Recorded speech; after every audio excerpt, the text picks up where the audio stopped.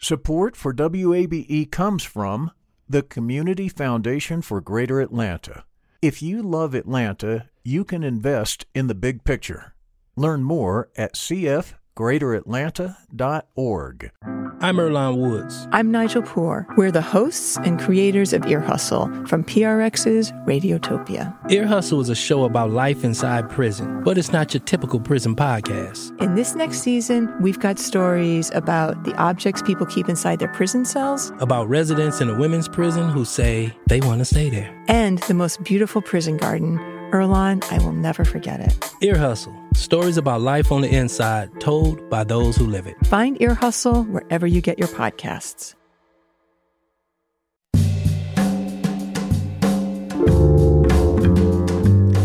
From WABE in Atlanta, welcome to this Wednesday edition of Closer Look. I'm Rose Scott. Coming up in just a moment, Fulton County Sheriff Patrick Labatt joins me. There's lots to talk about, including the sheriff's desire to lease or buy the Atlanta City Detention Center, his thoughts on curbing violent crimes, and more. But first, this. Georgia Governor Brian Kemp has issued a state of emergency, he did this yesterday, for 92 counties in Middle, South, and Southeast Georgia in preparation for what is now Tropical Storm Elsa. We called up meteorologist Katie Martin with the National Weather Service in Peachtree City to get the latest on what coastal Georgia could expect. Georgia, it's going to primarily be the southeastern portion of Georgia, of the coast, where in some spots a widespread 3 to 5 inches. So locally higher amounts are definitely possible as the storm comes through. And here in the Atlanta region, Martin says nothing too severe is headed our way. The main effect we'll feel in the Atlanta metro area and surrounding areas is mainly just the increase in moisture from the tropical storm. So we'll see periods of rain and a couple storms today. Some of the rain could be heavy, could have some rumbles of thunder, but by and large, our severe threat is low and the flooding threat also low. Just some rumbles of thunder. As for when Tropical Storm Elsa is getting up out of here, we should see the center of the storm well out of our area, even out of South Carolina, by about 2 p.m. Tomorrow, Thursday. So it'll be pretty fast-moving. And in other news, First Lady Jill Biden is set to visit a COVID-19 vaccine site at a local Savannah high school this Thursday. Now, joining the First Lady, Georgia Democratic Senator Raphael Warnock. Biden and Warnock are scheduled to speak at Alfred Ely Beach High School. And this comes as President Joe Biden gave a briefing yesterday on how the nation's COVID-19 vaccine rollout is actually going. Biden says it's time to shift from mass vaccination sites and meet people where they are. His administration will invest more in pop-up mobile clinics in places like churches, schools, and workplaces. And finally, I love you. Let's go back to 1946, shall we? It was 75 years ago on this day, July 7th, in Plains, Georgia. 2 young folks got married. Their name, Jimmy and Rosalind. Jimmy was 21. Rosalind was 18. You may know them, former President and Georgia Governor Jimmy Carter and former First Lady Rosalind Carter. The Carters are reportedly planning a very big party with just a few hundred friends. Happy anniversary. This is Closer Look. Enjoy Nat King Cole. And you alone were meant for me. Please give your loving heart to me and say we'll never part.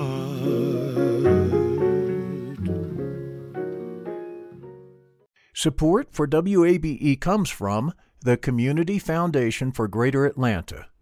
You can go beyond giving to impact. Learn more at cfgreateratlanta.org. The field of mental health counseling is growing rapidly, and Richmont Graduate University can equip you with everything you need as a licensed professional counselor while integrating your faith into your clinical practice. Programs are offered in Atlanta, Chattanooga, and online. Apply today at richmont.edu. That's richmont.edu.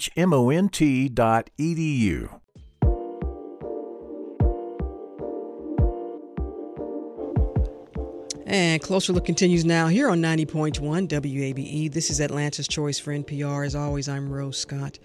And it's a trend that continues. According to data tracked by Gun Violence Archive, this past 4th of July weekend, at least 150 people were killed, and there were more than 400 shootings across the nation, including, of course, several shooting deaths here in Atlanta and Cobb County.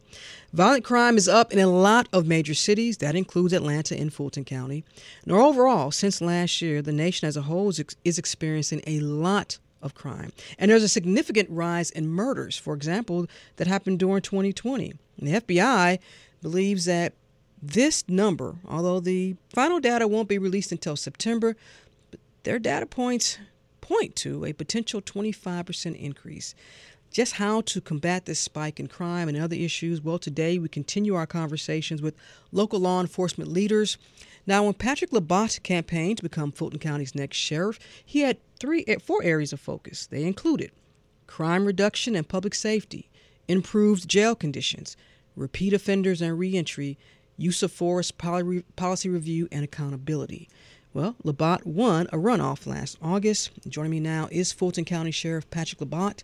Sheriff, thank you so much for taking time. I really appreciate it. No, thank you. I appreciate the opportunity. And as you mentioned, I ran on several key points that are important to our community. And thank you for the opportunity to come and share.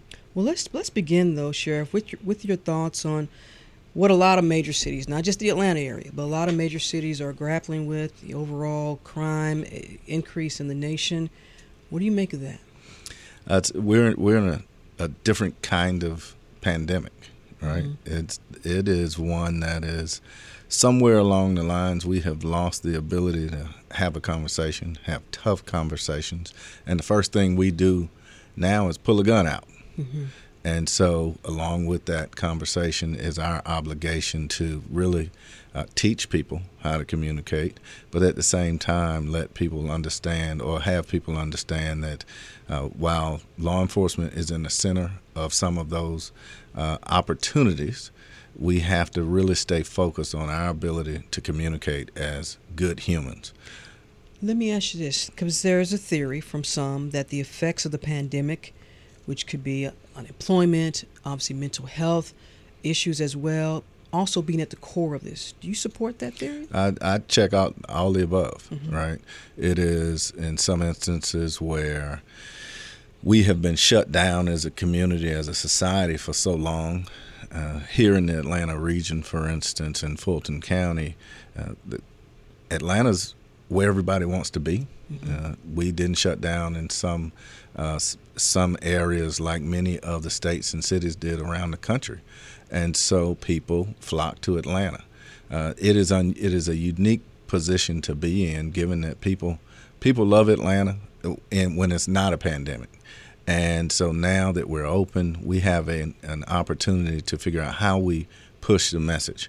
And the first thing our young people are doing is picking up a gun to resolve disputes.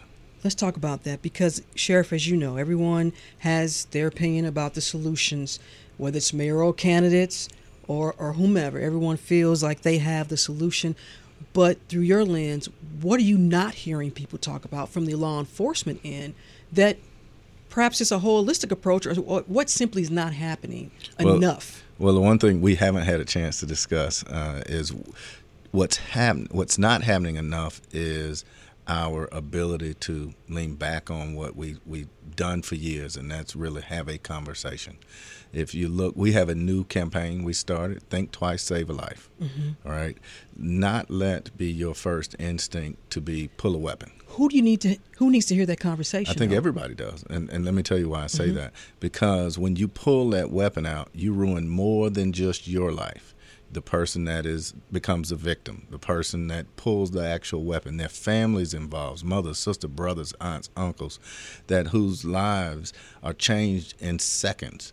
And so if we take an opportunity to simply think, all right, where we are, can we prevent this? You mentioned young folks, and I want to be very clear. Do you want to move now talking about juveniles, or because there's some old folks too pulling out guns? I agree. So let's focus on juveniles, because one might say, well, how does a juvenile get access to a weapon? Now, come on, we all, it's not that hard. Let's be really clear. Apparently, it's not that hard. Absolutely. It is happening, right? You can't, I say facts are a stubborn thing all the time. And so we have to look at the evolution and what we've seen in law enforcement, where a juvenile may be breaking into a car looking for money, or maybe looking for a laptop, or anything that they, for whatever reason, they're doing that, and then they find a weapon. And that weapon translates into power, translates into money in many instances. And so I would submit to you, there are many people don't realize how many juveniles are armed at this point. Let's dissect that a little further, Sheriff. There's a reason then that these juveniles, our youth, are turning to this criminal activity. Is it due to poverty? Is it due to pressure from other juveniles or even some adults? Because let's be clear, we got that issue going on too. All of the above, a lot of stuff going on. I believe it's a combination, right? And I said this yesterday in another forum. If anyone believes that we don't have a gang problem in Atlanta, they've been hiding under a rock somewhere. We have pressures, as you mentioned, from adults to have juveniles participate in some of the most heinous crimes, really literally across the country. Specifically in our area, our juvenile situation, those that have committed crimes end up being turned over to their parents. Mm-hmm. Right? And then what does that look like? It looks like a child gets in trouble. We spend the majority of the day looking for a parent or parents, right? It's important to note the difference. In many instances where we find a parent, singular, mm-hmm. This is not their first instance of being in trouble. And so we, to your point, to dissect that a little further, it becomes fast money, right? And they call it a trap for a reason. And we have great community organizers that have gone out to figure out how we deal with this quote unquote, I hate to use the term, but the water boy situation, mm-hmm. right? These kids want to make money. Sure. We've had community organizers provide enough clothing for them to then have a job in restaurants, et cetera, but they ultimately, in many instances, have quit, right? Mm-hmm. The fast money in that way of life has become something, again, that's why we call it a trap. Moving from, because obviously we're not going to get to solution with our youth, and we'll have more conversations, but I want to move then on to just crime in general, because when you are able to make an arrest, whether it's with you, Fulton County Sheriff or APD or whomever, when you are able to make an arrest, and we keep hearing people say, well, then these folks are let out by the courts now. We know the court system has been altered due to the pandemic. How do you see that also being a barrier for what you all are trying to do? Are too many repeat offenders being let out? So, and I am part of the Repeat Offender Task Force. We have to really acknowledge the fact that these things are happening. I'm very proud of our DA, Fonnie Willis, who has stepped up to say, for those that, and she and I joined in lockstep, for those that mean to do us harm and hurt in our community, we are going to really throw the book at you. If that is the intent, all right? Accidents happen. You're talking about serious, violent Absolutely. Crime offender or Absolutely. Alleged crime offenders. Absolutely. Right. Those that are accused in those spaces and those that are proven to be guilty. Now, when it comes to repeat offenders, I have watched repeatedly the numbers continue to rise. And so when you look at someone that's been arrested 3, 4, 5, 20, 30 times, then there is something that goes along with that. There's either a mental issue mm-hmm. somewhere that we need to really have a conversation about, or there are also opportunities for, and we're partnering with judges as well to figure out how to get them better information. Sheriff, are you also saying that maybe there are some folks who are detained, maybe on some lesser, minor crimes that perhaps maybe shouldn't be in there, if there was a way, if there was a program for them to be referred to, because now we get into the overcrowding. Right. And well, we are working through that piece, right? And collectively as a community, and let me delve down on that. You may know that when I was the chief of the City of Atlanta Department of Corrections, we had a groundbreaking reentry program that we are bringing forth at the county that allows individuals to become really certified and employed with either the city or the county, and instead of leaving with $25 in a bus ticket, left with $20,000, $30,000 in the bank, and an opportunity to become productive citizens back into our community and maintain that job. And so I had the pleasure, no one would ever think this, I had the pleasure just the other week to talk to 3 or 4 of the members of the first cohort who are still city employees. And they are enjoying, I tell people all the time, they start working on their retirement while they're incarcerated. It's never been done, and Sheriff, we have to do that. You know, someone listening, to be fair, would say, that sounds great. So it sounds like you all also have a backlog, because if there's this overcrowding, which you have, and not just you, other folks are saying, how do we deal with that? If we first need to look at the population and then decide who really should be here because maybe they're a good candidate for another program, is there a backlog in that? So is that what you're telling me? So there is a combination of both, and what we have been very thoughtful about is working with the DA, working with our Solicitor General, Keith Gamage, and making sure that those that can go to programs go to programs. One of the things that we had to do when we first came in as an administration was really we had nearly 3,000 persons detained, and look at those that either belong at the state, look at those that have lesser crimes, and figure out why is it they are still in the system. Because I maintained at one point we had over 800 people that were incarcerated that had been incarcerated longer than a year and not been to a second arraignment. Was that pre-pandemic? No, this was during. This was going through the process, because I came in, it was pre-pandemic, but then as we started pulling the numbers. 800 people. That hadn't gone back to court in over 365 days. But what does that say to you, Sheriff? Well, that means that the system was broken. But it also means that we're able to now partner with the Solicitor General and the DA, look at those specific charges, look at how we can get them either the services or the representation. In many cases, it's lack of representation that ended up where people just have not had an opportunity to have their bonds decreased. And how do we know that some folks' constitutional rights haven't been violated here? I know that may not be your area, but someone listening with some advocacy group out there is already typing, sending out emails saying, you know. Well, trust and believe, and to your point, trust and believe that each and every week we make a conscious effort to go through those particular numbers and make sure that anyone that should be in jail is still in jail, and anyone that deserves to be out and even court appointed or otherwise needs to be out, we're able to take that mantle with them. When you mentioned that 800 number, and we know the cycle of what can happen if one individual is incarcerated on a minor offense, what that can do for an entire household. If those 800, and I'm going to use this term, beds or spaces were freed up, what would that mean for you all in the Sheriff's Department in terms of being able then to detain for those who are alleged to have committed some serious violent crimes? Well, again, when we run the numbers, right, and part of what I've always maintained, in some of those low-level cases, many people were in jail longer than they would have been had they gone to court. And a judge wouldn't have sentenced somebody longer than a year for those particular purposes.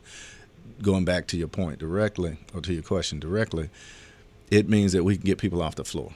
And any given time I have between 200 and 300 young men that are sleeping in devices we call boats, and they're on the floor. And I have an obligation to get people off the floor. Let's back up, because when we talk about Fulton County, I think sometimes people just want to focus on Atlanta, but we're talking about a lot of cities within Fulton County. You know, we got Milton, we got Alpharetta, we got all these folks. And 15 cities. Right, and I know that one of the detention centers was closed due to COVID. Is that still correct? So what we found is that the Alpharetta Annex was closed. The previous administration closed the Alpharetta Annex due to COVID.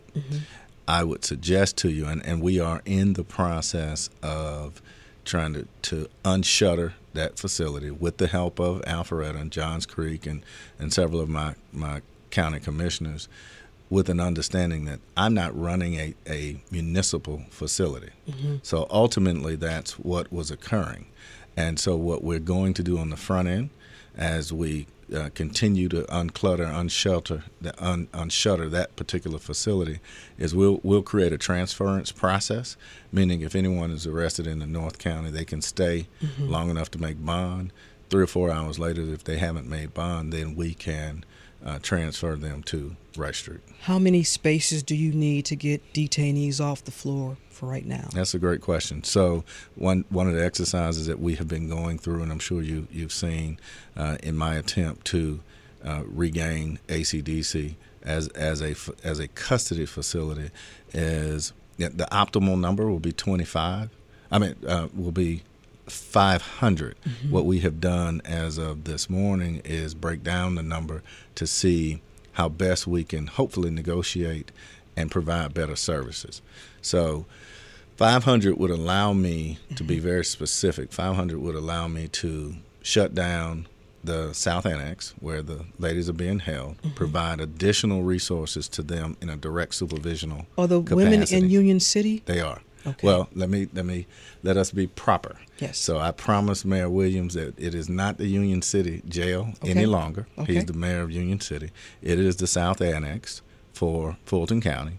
Well, but it's in Union City. That's Sheriff. where it is. Right. I mean, from a journalist standpoint, I need to tell folks where that is. That's where it is. South could be anywhere. I agree. But it's determined to be the South Annex. That's what it was called before I took over, but it was bought by the county. Okay. For right now, you would prefer, if you could, to lease some spaces from the city of Atlanta for that detention center. I know you would like a new facility, correct? Correct. But for now, you are okay with leasing. How are those negotiations going? What's the holdup here?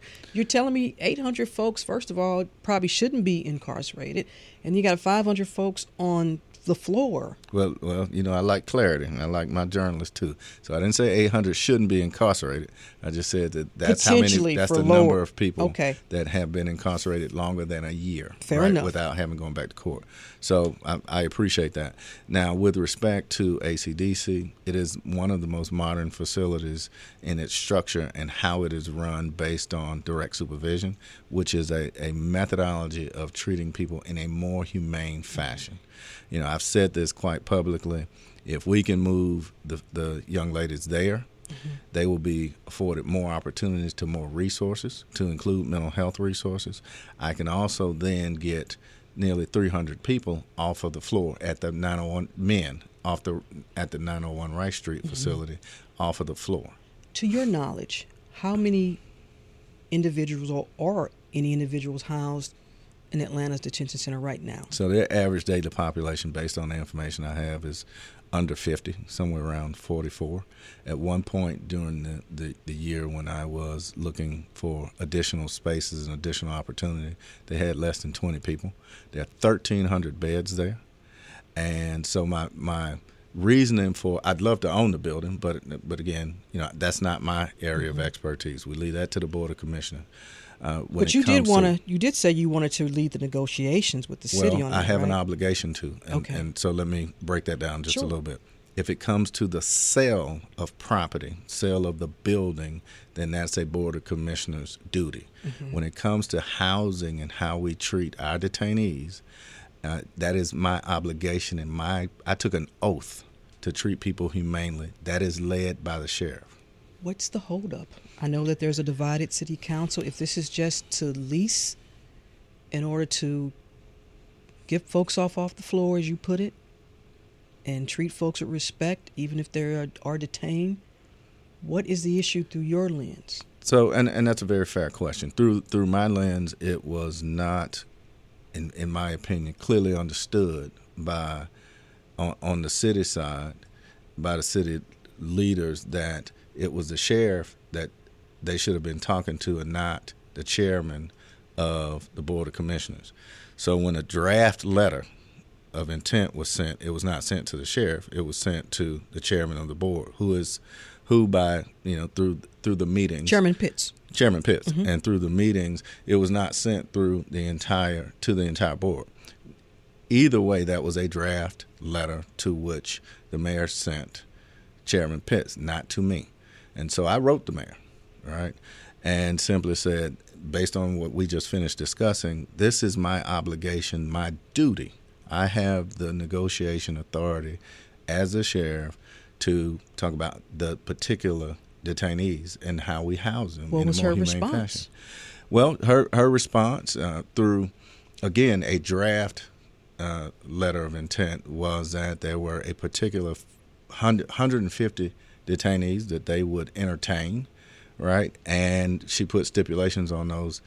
And as we ran the numbers on the stipulations, we had 10 people that would qualify for that. What were those stipulations in terms of the charge? Charges, in terms of the rehabilitative processes or reentries, maybe services that they wanted to offer. But again, this wasn't sent to me. This was sent to the chairman. And so after having talks with the county manager as well as the chairman, and my team with respect to what we truly need, we need 500 bed spaces. So I countered that and sent a letter to the mayor, and she sent one back recently, as last week, that simply says they are not willing to do 500 bed spaces. Why? And I can't. You'd have to ask the mayor. You have a good relationship with Mayor Bottoms? Didn't y'all go to the same high school? We went to the same high school. Where's the Doug love? There's no Douglas love here? Well, it's not to be flippant, but leadership is hard. Yeah. Right? Leadership is hard. If it were not hard, everybody would do it. And so from that capacity, I'll tell you what I told the mayor, and that is quite simply, in a previous conversation, that one, I knew I was going to be the sheriff early on when I ran. That was the level of confidence in which I bring to the table. And when I won, it is simply an opportunity for us to say, look, it's a new sheriff in town. This is an old problem. This is going on for decades. You got 2 new leaders. Let's sit at the table and figure out how we work that out. Now, to the mayor's credit, I got another letter, again, as I mentioned earlier, last week.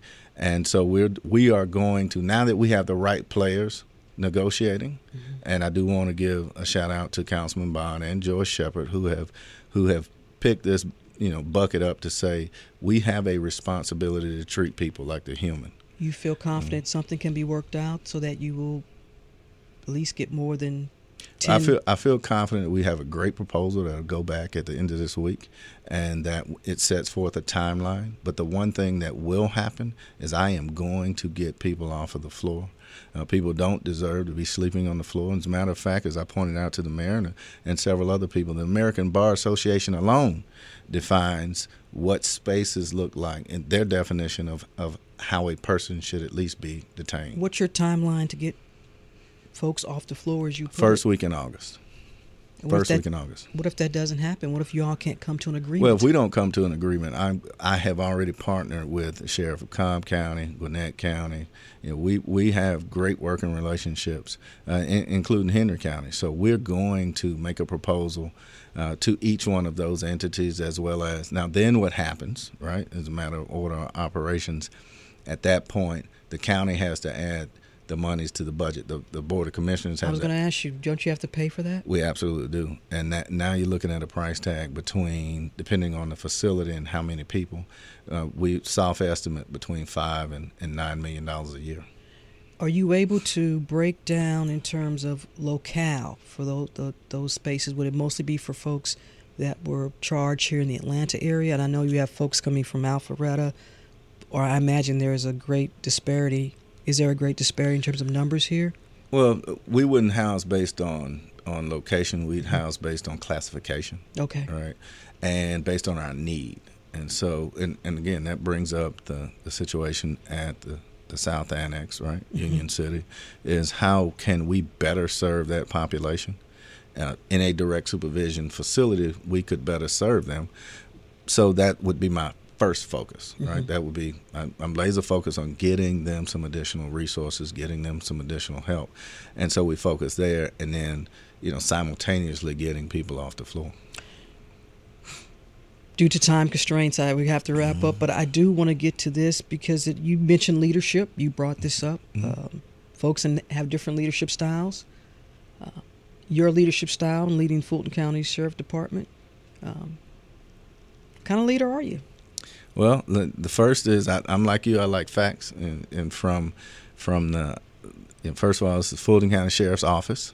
All right, a lot of people, and that's a great point. A lot of people don't understand the breadth and where we are with what sheriffs do. Right, as a sheriff, I am the chief law enforcement in the county. Fulton County, of 159 counties in the state of Georgia, is absolutely the largest county. We serve 1.2 million constituents. And as a chief law enforcement and as the leader of such a distinct group of women and men, I'm the kind of person that understands a couple things that happen. If you break the law, there are consequences for breaking the law. And so what you'll get out of me is transparency.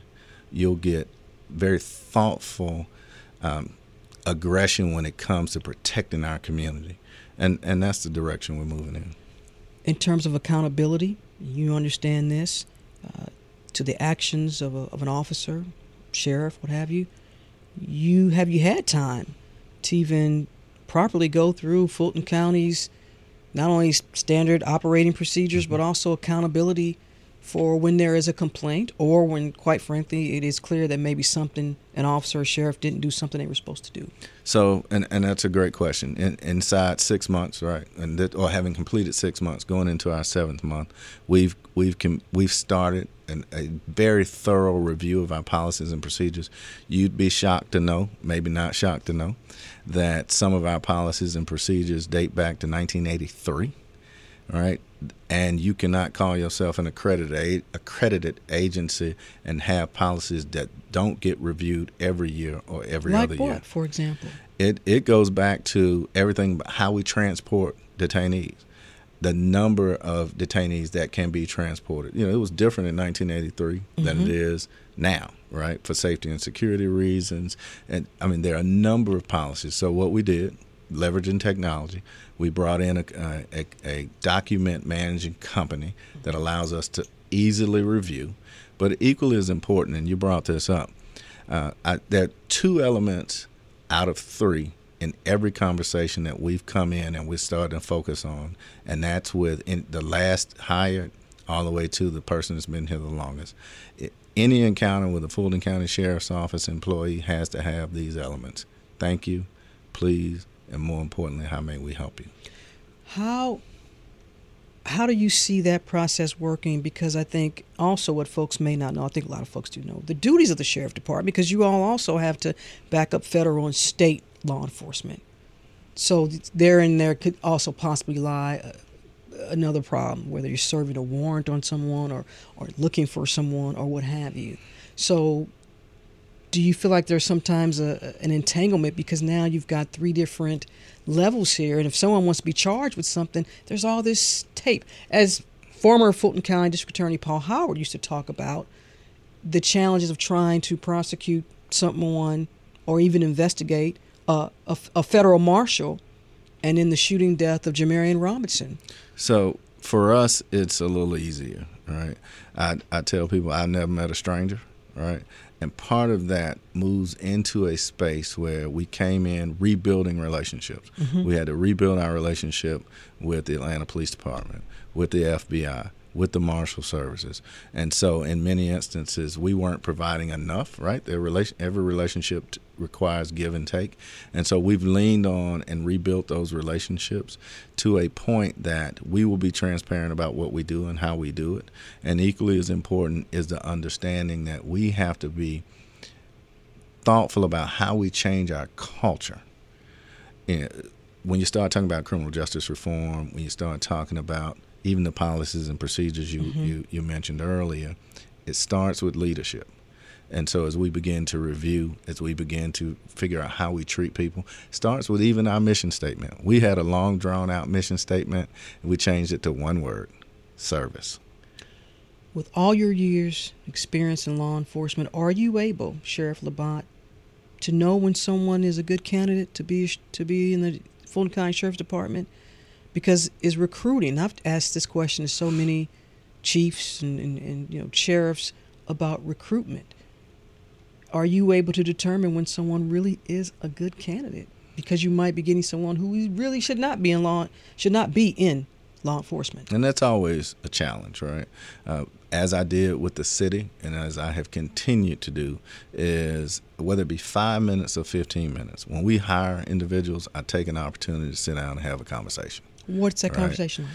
It is much like now, right? Tell me about yourself, right? Why do you want to be a part of the Fulton County Sheriff's Office? Why do you want to be in law enforcement? And we can really discern. We had a really good background investigation team, and we can discern based on some of the new post rules that are coming out, Peace Officer Standing Training Council, people jumping from agency to agency for whatever those reasons are, that automatically disqualifies you in some instances. Right, because if you've been in 5 different agencies in 2 years, that's a red flag for you. That's a red flag, and so where those red flags pop up, we have a responsibility to act. And then the other thing is we do a better job with voice stress analyzers and polygraphs, right? But we also do a better job of now our psychological profiling. And what I mean by that is, in most law enforcement institutions, you get one psych exam. You come in, and I'm a good example. You came in 86, 87, had one psych exam. Doesn't matter what you go through, that's generally there. So now we are moving to an annual exam. How long was your psych exam? Do you remember? Maybe 30 minutes, right? 30 minutes to an hour, if that. Now that's almost 32 years ago, let me be clear. But what we're doing in the spaces that we're moving into are making sure that we do at least an annual exam, right? In lieu of the monies to do that, we'd love to do 2 a year. Anyone that goes into a special unit, right, whether it be our new Scorpion team or crime suppression team, whether it be a SWAT team or in any high-profile team, have to get another exam. This leads me to then, for those who've been in the department for a while, I see you looking at your watch. We're gonna wrap up in a minute. No. You scare me when you do that. No. When guests do that, I'm like, what you looking at your watch for? No. I'm on your time. I appreciate that. And what about making sure you have resources, whether it's mental resources, for sheriffs, for officers, all personnel throughout the year, and maybe they've been with you for 5 years. Because we know that there's a mental stress for officers as well. And you're 3,000% correct. And I tell people all the time, the divorce rate is so high, the mental strain is so high, the stress and the distractions that go along with that is so high because it is tough to do what we do. It is a lot to unpack on a daily basis, right? Even with my correctional staff, you go in and you have to take care of the least of these who are now sleeping on the floor in inhumane conditions in some capacity. That's a lot of stress, right? How do we give people an opportunity to de-stress? What does that look like? Do you have trouble with retaining folks then? We do. I mean, it is, and let me tell you, it is something that is happening across the board when it comes to law enforcement. It's a tough time to be in law enforcement. But the one thing that I have done that I have not seen many administrations do, and that is reach out to our Board of Commissioners. I invited our Board of Commissioners in to take a tour, right? See what our people do. Right, I've invited the city council in, to Atlanta City Council, see what our people do on a daily basis, so you can understand that there's a reason I'm asking for additional dollars. Did anybody take you up on that tour?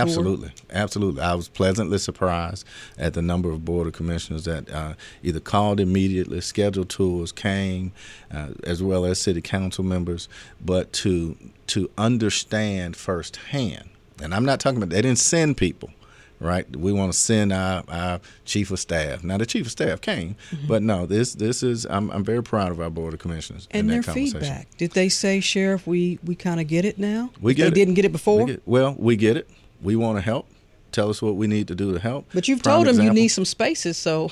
Well, again, but now they understand, and now they have a reference point, and then going back to even compensation. So right now, there's a particular city in the north. Right, I won't tell your listeners where, but an individual that's coming on board that has some experience can make up to $10,000 in a bonus check, $7,000 for joining, $3,000 for moving, right? So I sent that to each one of my county commissioners with an understanding we have to be competitive in this space because we're all pulling from the same pool, right? Your budget, what's your yes, ma'am. Annual operating budget, Sheriff? $125 million. $25 million of that is solely based for health care and mental health care. Another 80% of that is salary. And a better question is, are we underfunded? We absolutely that was are. coming too. That was my next question. I know you. We absolutely are. We are doing a really good job of preparing. $125 million for the largest county in Georgia, the Sheriff's Department, with what you all do. How much do you need, or do you think you need then? We need an additional $30 to $50 million. It just depends on. Is there any federal funding that you all get? We're going after that as well, right? So where there are opportunities, and state funding. So I do want to commend Governor Kemp, and he has been very gracious to the Sheriff's Office with respect to any resources, partnering with Georgia State Patrol, looking at how we can better serve our communities and being very thoughtful around that. So we're moving into being laser focused on fighting crime, right? Everybody wants to be safe where they work, live, and play. But we're doing it in a space. I mentioned the Scorpion team earlier. We have 21 young men that are going out in a crime suppression fashion. How do you make sure that Scorpion team doesn't bring up the old remnants of the Red Dog team from back in the day over there at Eastlake? Yeah, I get it. You know that was problematic. I get that question all the time. But this is an investigative tool first, and you mentioned repeat offenders earlier, right? When I took over as sheriff, when I came in 1/1/21, we had 1,300 warrants that needed to be executed. Now, what does that mean? That means in some instance there are 1,300 people that have been accused, and there are 1,300 potential victims, and we have to do a better job of providing safety and security. Fulton County Sheriff Patrick Labat, thank you so much for coming in and taking the time. Thank you for answering all the questions. We really appreciate it. We want to stay on top of the situation with the Atlanta City Jail and the overcrowding issue. Do I need to bring all y'all together? Hey, let's do it. And talk about this? Look, I told you before. My job is not to advocate, but I can ask questions. Amen. No, we will get it done, and I appreciate the opportunity, appreciate the time. Thank you very much. Thank you.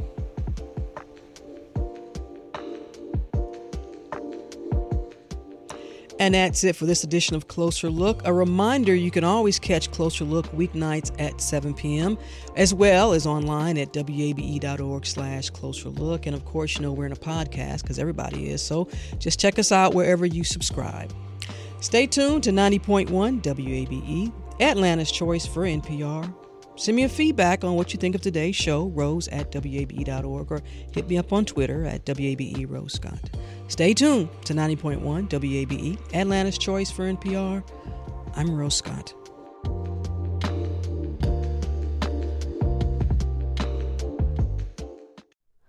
Hi, it's Terry Gross, the host of Fresh Air. We bring you in-depth, long-form interviews with actors, directors, musicians, authors, journalists, and more. Listen to our Peabody Award-winning Fresh Air podcast from WHYY and NPR. Local, state, national politics. WABE and NPR have the coverage you need. I'm Jim Burris, host of WABE's All Things Considered. Whether it's on the air at 90.1, streaming online, or connecting through our mobile app, WABE keeps you on top of election 2024 in what's sure to be a pivotal year in politics. And for candidates and ballot information, visit our election hub at wabe.org/election 2024.